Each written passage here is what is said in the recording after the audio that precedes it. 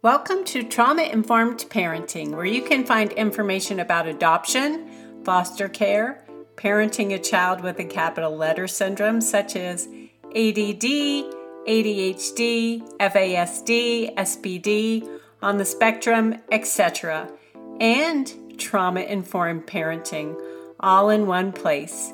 I'm Kathleen Guire, your host, mother of 7, 4 through adoption, former National Parent of the Year, author, teacher, and speaker, but more important than any of those things, I'm a parent just like you. I know what it's like to raise kiddos with trauma histories and capital letter syndromes. I used to feel as if I were the only one struggling, and because I felt that way, I isolated myself. I don't want you to feel alone in your parenting journey. So grab a cup of coffee and join me for Trauma-Informed Parenting, a coffee break podcast. Hi, Kathleen Guire here. Welcome to this episode of Trauma-Informed Parenting. And I have Dr. Jerrod Brown back as a guest again today. Thank you for joining us. You're welcome, Kathleen. Thank you for having me back.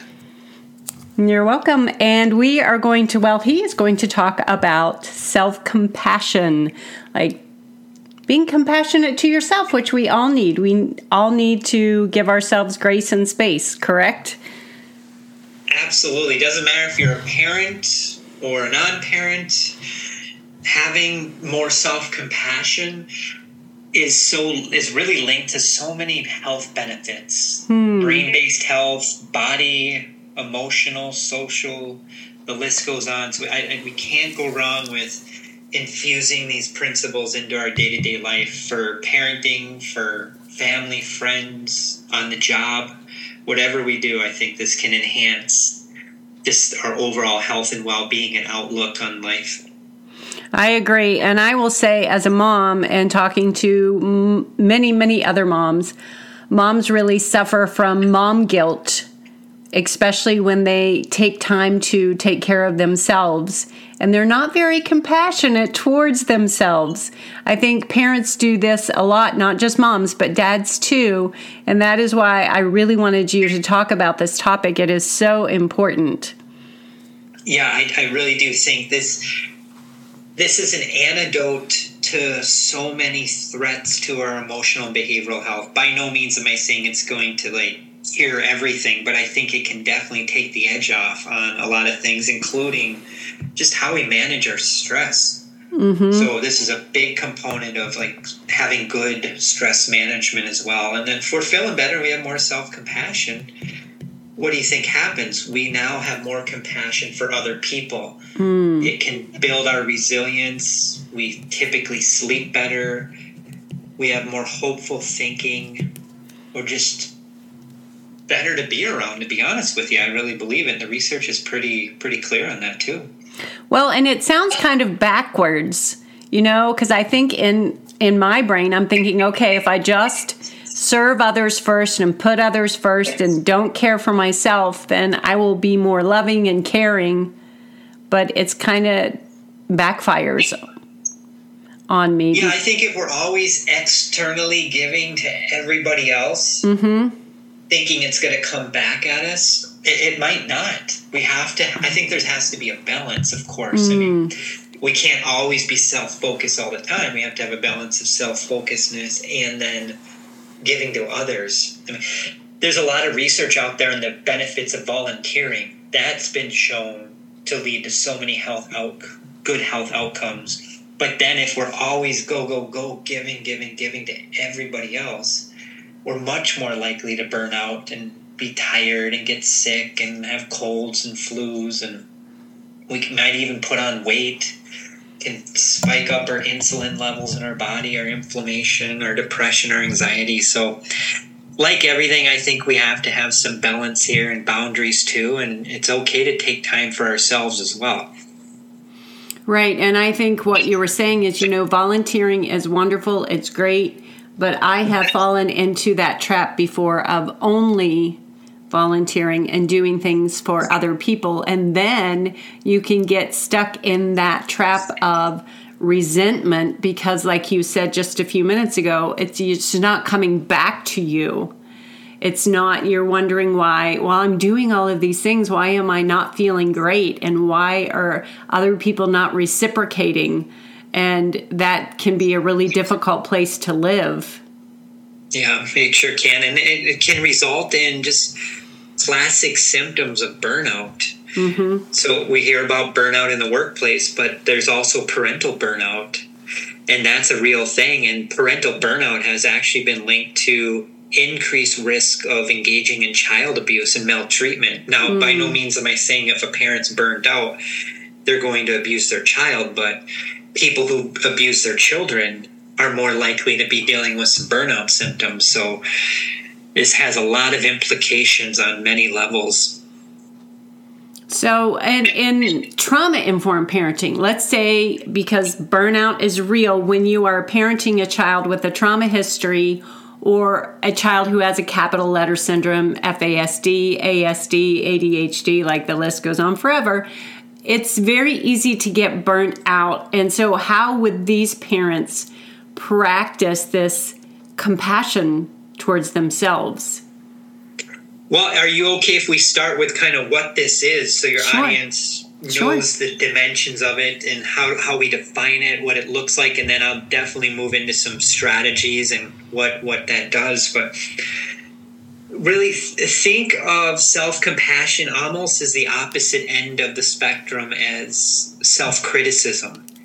So if you start infusing self-compassion into the equation, in theory, it should bring down self-criticism. And if we have less self-criticism, hopefully that will help us not have guilt and shame.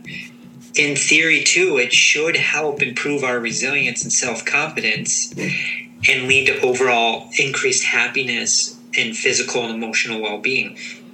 So if you look at various definitions of self-compassion in the research literature, it really talks about just being kind and understanding to ourselves. So think of it almost as like self-directed empathy or self-directed like warmth to ourselves, like the way we think of ourselves, the way we talk about ourselves. If we think of ourselves in a very positive manner, even when we mess up or make a mistake or just something bad happen, if we can practice self-compassion, we're much more likely to handle failure and criticism and disappointments and setbacks way better than if we don't ever practice this. So if someone harshly judges themselves and just looks in the mirror all the time and just has negative thinking and I should have did this better, why did I say that, I'm stupid, that is not good. It's not healthy, obviously. If we can practice the self-compassion, hopefully that'll bring that down. If you look at the self-compassion literature, I would encourage you to look at like Kristen Neff's work. She's kind of the guru in this area. Lots of videos on YouTube, workbooks, good website, all that stuff. But 3 basic components really fall under the umbrella of self-compassion. Self-kindness is one. So we're really thinking about just having greater kindness for ourselves and having increased understanding for ourselves. The other component is common humanity. So we really see that our experiences are really part of a larger group of what we experience. We're not alone in this. We all feel this way from time to time. And if we can have that common humanity, we realize that, we're not the only ones that have guilt or shame or we feel embarrassed or we should have did this different. If we really recognize that, it kind of externalizes the problem.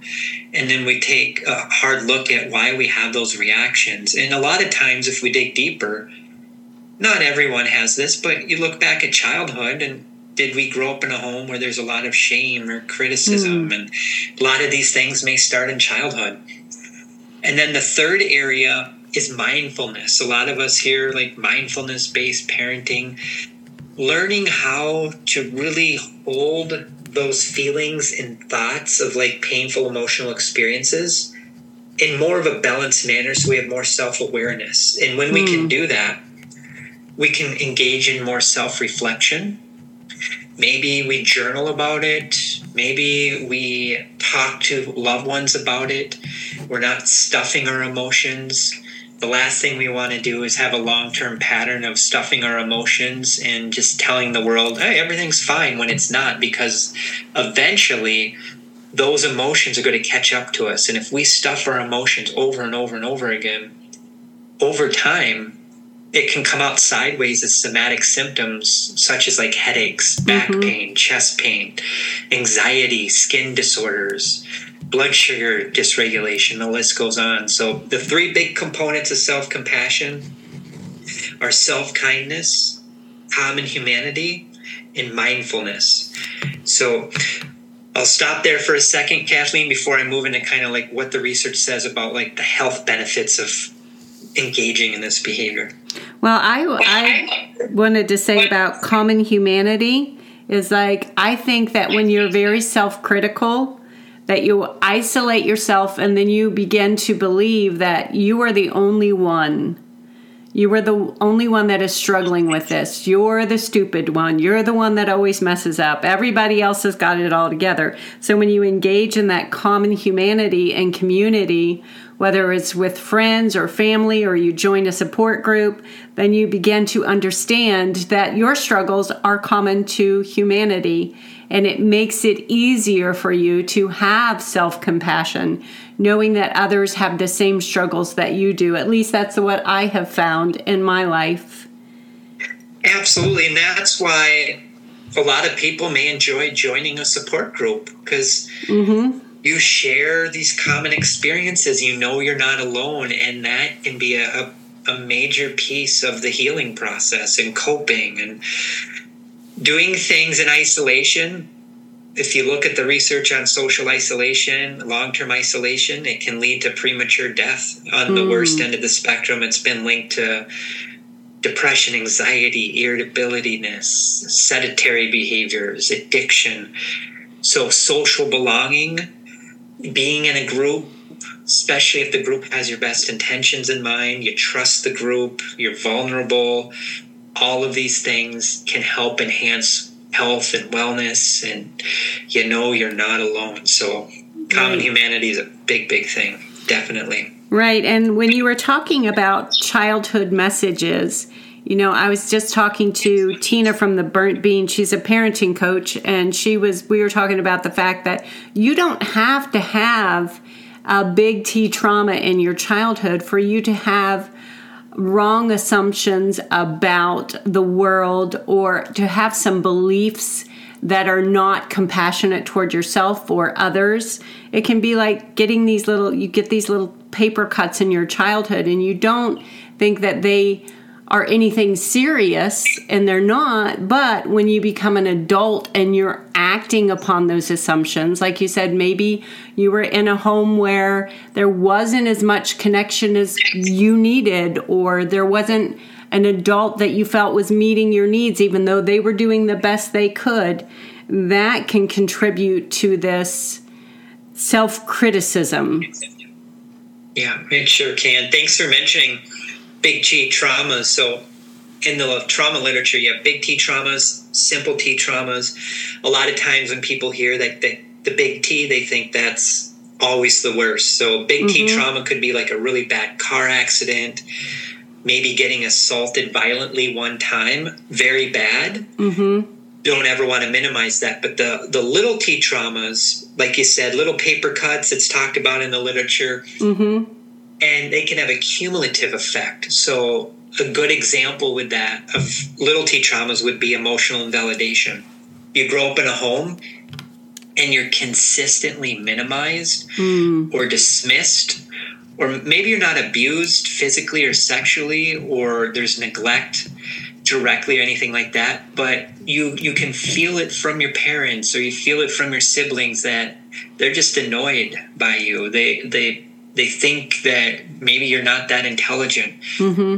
Those things over a long period of time and grow and grow and grow and have a snowball effect And those little T traumas, there could be thousands or tens of thousands of those over a course of childhood, teenage years. And the research, too, is clear.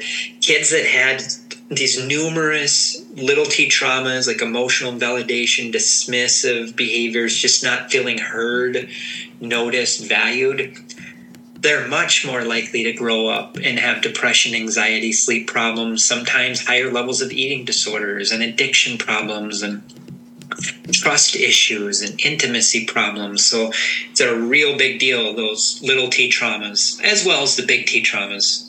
Right. But I think, like you said, not to minimize the big T traumas. I think when you have a big T trauma, like you had a house fire, then you're more likely to say, you know what, we need to get some counseling, we need to get some therapy, something, we need to deal with this. But with the paper cuts, the little T traumas, we often just ignore them and we don't deal with them. And very true. We might minimize those little ones. Well, it wasn't as bad as my neighbor who lost their wife or husband to cancer. So we don't want to self-minimize too.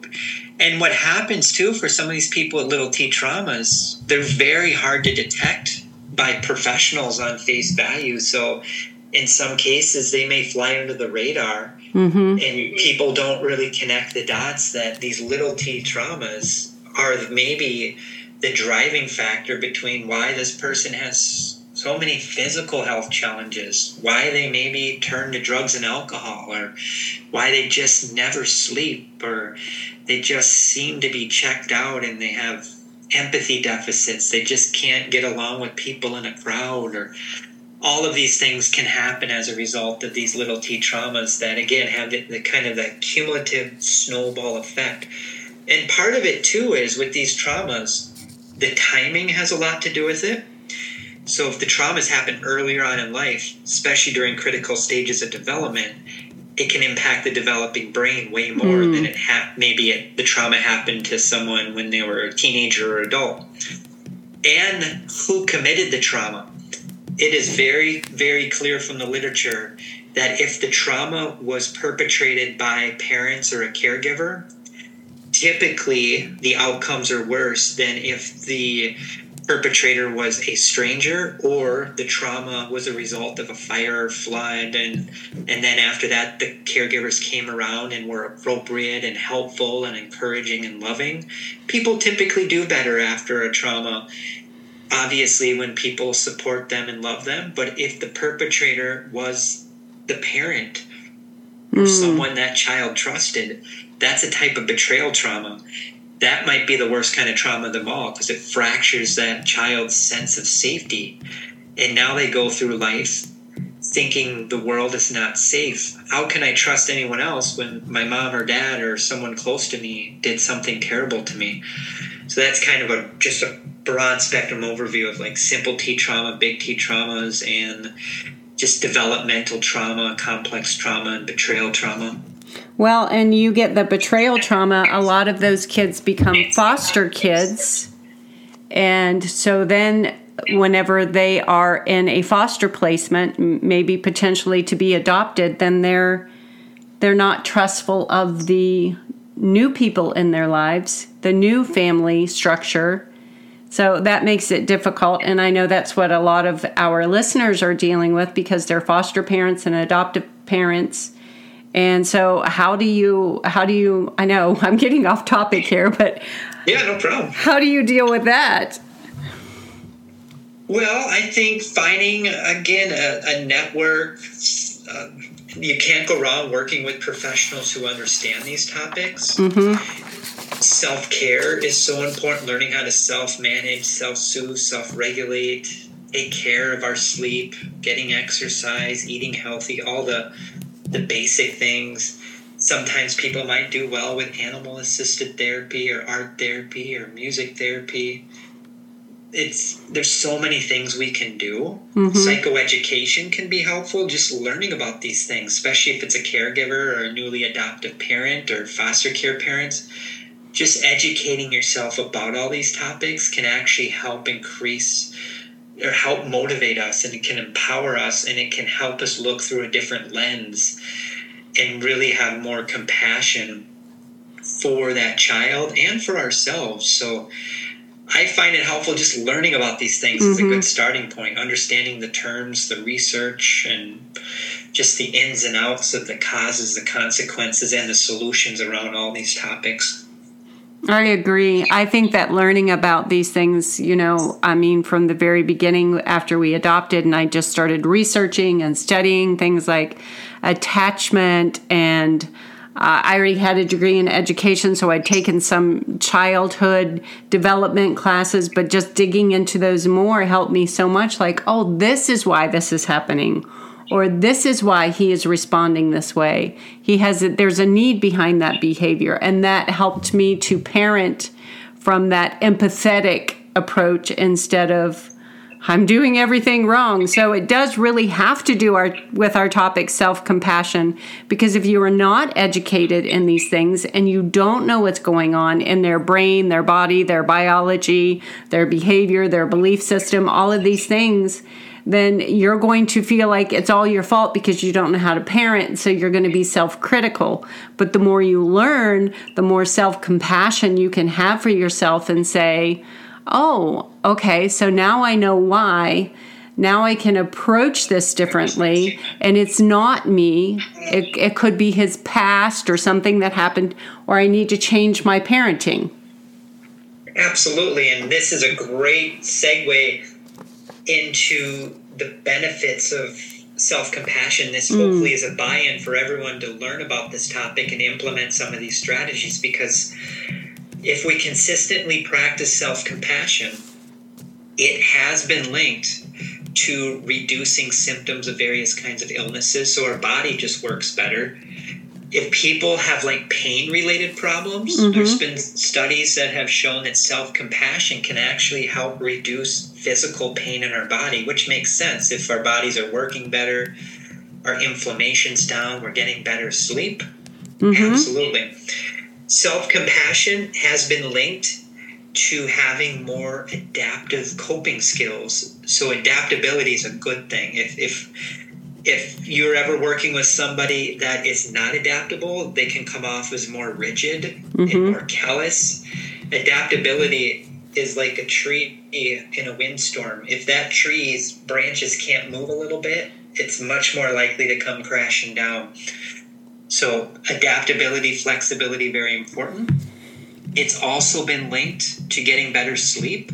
So if you have sleep problems, several studies have shown if you start practicing self-compassion, that could be a potential intervention to help maybe manage insomnia a little bit better. If you have central nervous system dysfunction, so people that have had these extensive traumas, in utero exposures to drugs, alcohol, more likely to have nervous system dysfunction. Self-compassion may help calm down the nervous system. So if you have a lot of irritability, rumination, you just feel really dysregulated in your body, practice this. It could help calm the body down a little bit. If you're ever working with people who have problematic problem-solving or decision-making abilities where they have a really hard time making healthy decisions, solving problems, and they really struggle with conflict management issues, self-compassion has been shown to improve problem-solving abilities as well. And if some people struggle with self-soothing, like the ability to just tap into our own resources and learn how to calm ourselves down, self-compassion is linked to improved self-soothing abilities as well. And if any of you are working in the criminal justice system or are raising a child or teenager who is starting to engage in criminal activity or violent, aggressive behavior, a good handful of studies are now looking at the use of self-compassion interventions in reducing criminal thinking behavior as well as aggressive behaviors. And self-compassion, too, interestingly, is also linked to an increase in emotional recognition, empathy, and perspective-taking abilities. So that's just a few of the benefits associated with this. So the list goes really on and on and on. But it's really worth, I think, learning about this topic. And I do a lot of work in the area of like forensic mental health. There's some studies too that show that self-compassion can actually lower narcissistic tendencies. So if you ever work with people that are narcissistic, might be a helpful intervention to try as well. And self-compassion has also been linked to engaging in more healthy eating habits. So if people have just really problematic patterns with eating really unhealthy foods, there's some evidence too that if you infuse self-compassion interventions into it, it can really be helpful in improving our overall eating habits as well as our health and wellness. And I would say too that when we're looking at this through like a lens of mindfulness-based parenting, again, remember, anytime we practice mindfulness, that is a component of self-compassion. And if you are wanting to become more mindful in your parenting, self-compassion is a component of it. Active listening, having really non-judgmental acceptance of yourself and your child. Part of that too is having better self-regulation as a parent. So if you are more regulated when you're stressed out, you're modeling that behavior to your child. And I think too, it can really help increase just our overall thinking, our problem solving, decision making as a parent, especially during really difficult, stressful times. Well, I wrote them all down. That's 14 things so far. So that's why I was quiet for a minute. I was writing that overall thinking one down, because that is a lot. That is a lot of things that having self-compassion affects. And it's such a strange concept to think, if I am nicer to myself and I am more forgiving of my mistakes and my missteps and I ate too many donuts last night, or I yelled at the kids and I need to get back on track. If we are more patient with ourselves and more forgiving with ourselves, that we have all of these benefits. Yeah. We have absolutely all of these benefits. And I have seen, like with teenage boys in my experience, just working with them, like you were talking about, if they're going to get into trouble with the law, which we don't want them to, I have found that those boys were harder on themselves than anyone was. Like, I just messed up. I did it wrong. I'm stupid. I'm dumb. And so this is huge for them.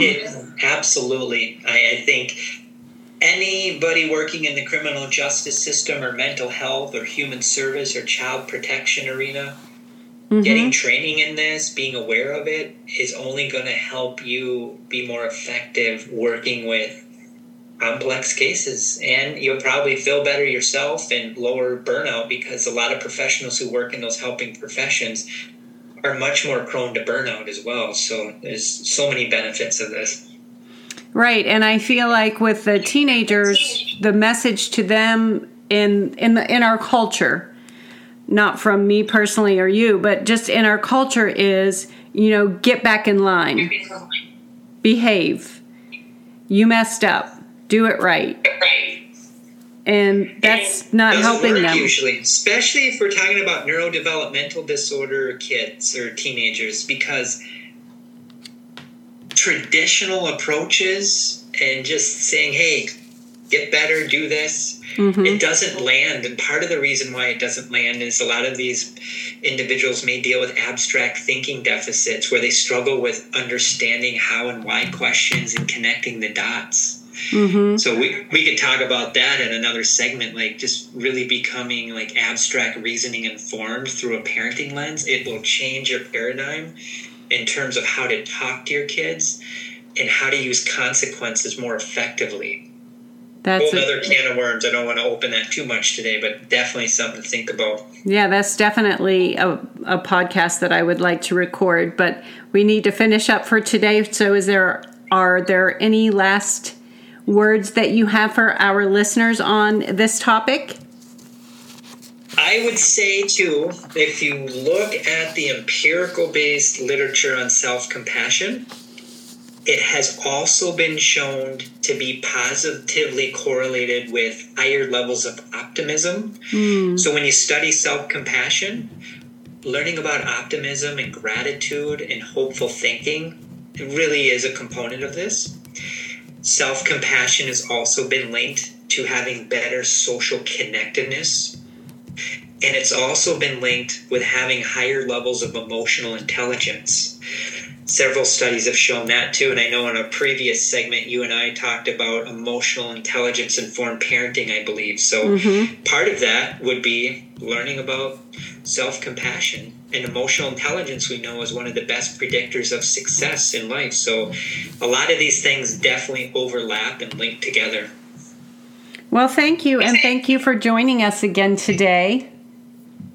You're welcome. Honored to be here. This is wonderful. And I think this was a very valuable topic, and I hope you listeners get a lot out of it. Thanks for joining us. Bye. You're welcome, Kathleen. Thank you. Thanks for listening to Trauma Informed Parenting.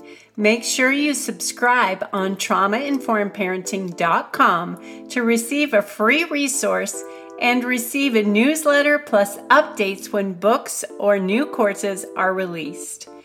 Also, please subscribe to the podcast on iTunes, Podomatic, or Spotify, and leave a review so other listeners can find trauma-informed parenting and know the value of the show.